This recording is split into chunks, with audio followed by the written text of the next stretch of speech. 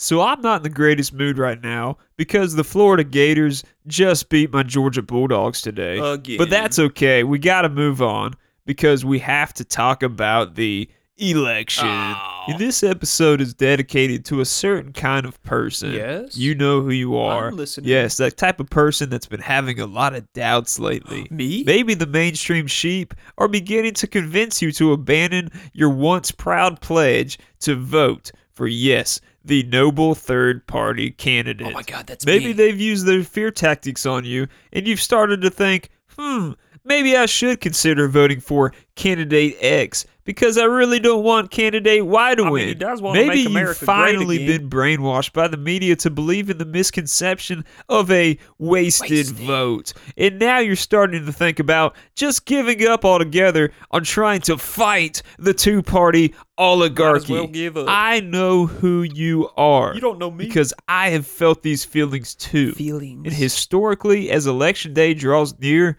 support for third-party candidates tends to decrease. The same has happened in this election cycle, as support for Gary Johnson and Jill Stein has dropped by about 3 to 4 percentage points over the past few months. But have no fear, because I'm here to motivate you to go out and vote for a candidate and not against a candidate.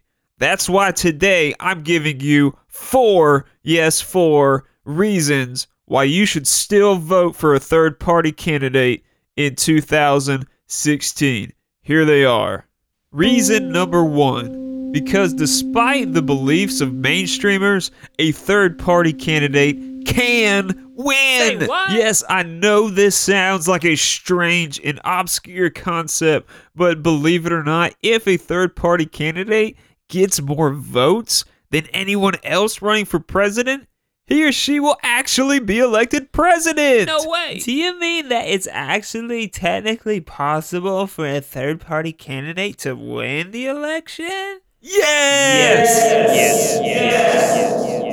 Believe it or not, there is no invisible barrier preventing a third-party candidate from winning the presidential election. Now, the mainstream sheep and the media would love for you to believe that a third-party candidate is technically prohibited from winning an election. You shall not pass. But the truth is that the United States Constitution does not even mention political parties in the entire document. As a matter of fact, our first president, some guy named George Washington or something, didn't even belong to a political party. He even warned Americans against the dangers of political parties in his farewell address. Like, that was the last thing he said, was like, be careful with these political parties because they're dangerous. Whatever. So don't be discouraged, third-partiers. Technically, the two-party system isn't even legitimate. So don't worry, if you vote, your third-party candidate can win. Reason number 2, because our election process is truly rigged. And I don't mean that in the sense that Donald Trump says it. I mean that our election process really is rigged, but only in favor of both major parties. You see, we have this thing called the Commission on Presidential Debates, which was created in the 1980s after President Jimmy Carter decided to go and whine about having to debate against both Ronald Reagan and third-party candidate John Anderson. President Carter threw such a fit that he refused to even step on stage if there was a lowly peasant third-party candidate present there that night. So the debate went on without President Carter, and Ronald Reagan and John Anderson went toe-to-toe in a death match. Not really. It was just kind of a regular debate. But we all know how the 1980 election ended with a landslide victory for Ronald Reagan.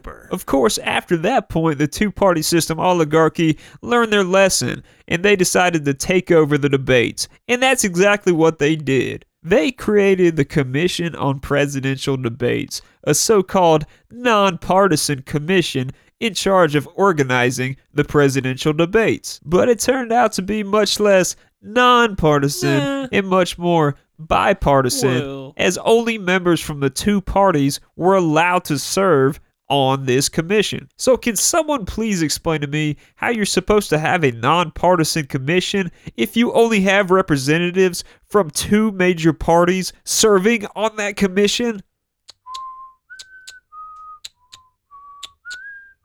Yeah, that's what I thought. You can't explain it because it's not nonpartisan. So the bipartisan commission on presidential debates decided to establish the 15% rule, which required candidates participating in presidential debates to have at least 15% support in national polls. Seems fair. One of the problems with that, though, is that third-party candidates aren't included in the national polls. Wait, what? So how can you reach 15% support if you're not even included in the poll? Sounds like a mystery to me. Ruh-roh. Now, we do have to acknowledge the fact that Ross Perot did get into the presidential debates in 1992, but that was only because he had 20% support. I mean, if you deny a guy access into the presidential debates, if he has 20% support, then you're pretty much just broadcasting that you're corrupt. And they didn't want to be obviously corrupt. They wanted to be secretly corrupt. So they had to let Ross Perot in 1992. But what about 1996 when he ran again as a third-party candidate?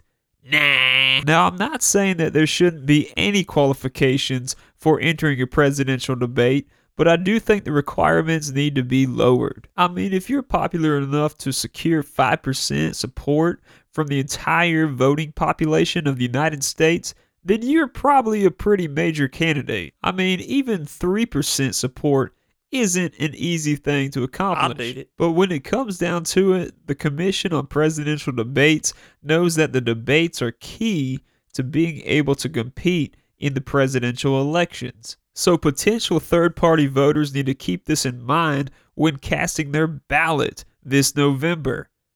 Reason number 3, because our great nation should have more than just two terrible options for president. Donald Trump and Hillary Clinton have managed to secure the highest unfavorable ratings of all time for presidential candidates. Let me say that again, all time. That means the entire history of our country, we've never had candidates for president of the United States more unlikable than Donald Trump and Hillary Clinton. What's your point? We have 324 million people in America. That's not that much. And I know incredible people in this country. I know people who are honorable, respected, intelligent, kind. I know people that are trustworthy.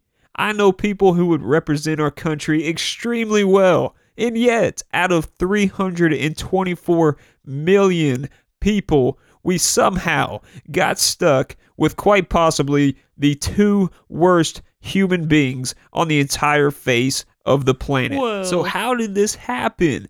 How can there not be any other options out there? I don't know. Well, newsflash. Fox News alert. There is. There are more than just two candidates running, and they belong to, yes, third parties. Ew. Most dissatisfied voters fail to realize that if they wouldn't waste their vote on a horrible candidate, our country could elect an honorable and trustworthy candidate. Imagine not having to gag while you cast your ballot this November. You actually don't have to imagine that because it's a reality. All you have to do is look beyond the media bias in our country and you can pull the lever for a good presidential candidate.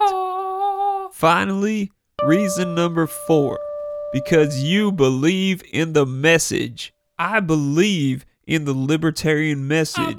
I believe in the idea of a limited federal government and a return to the constitutional rule of law. That's why I have chosen to vote for the Libertarian Party. And it sickens me that so many people have sold out to a party that no longer shares their beliefs and core principles. Sell out. And it's really a shame to find out how many people truly don't care about the issues. And instead, they focus on their team winning the game. I hate how this has become an election of voting for the lesser of two evils. Well, the lesser of two evils is still evil. Why can't people get that? So my request is simple. If you have supported a third-party candidate, during this presidential election because you truly believe in his or her message, then you should continue to support that candidate. Don't let the mainstream sheep convince you that your vote will be wasted, because the only vote that's ever wasted is a vote that is not cast. And believe me, our voices will be heard, and together we can change the political future of our nation for the better this November. Before we go, I'd like to advertise something to you people. My wife and her sister hand make these incredible custom-made wreaths, and they sell them online on Etsy. They spend like countless hours working on these things. So if you're interested in a custom-made wreath or a thank you card, then visit etsy.com/karahslemonade. That's KARAHS lemonade on Etsy. All proceeds go to my 7-month-old baby, so check it out. I'm Greg Stevens, the Libertarian Millennial, and if you like the show, then you can subscribe to it anywhere you find your podcast. You can also read my blog post at thelibertarianmillennial.com and facebook.com/thelibertarianmillennial. I'll see you guys next week.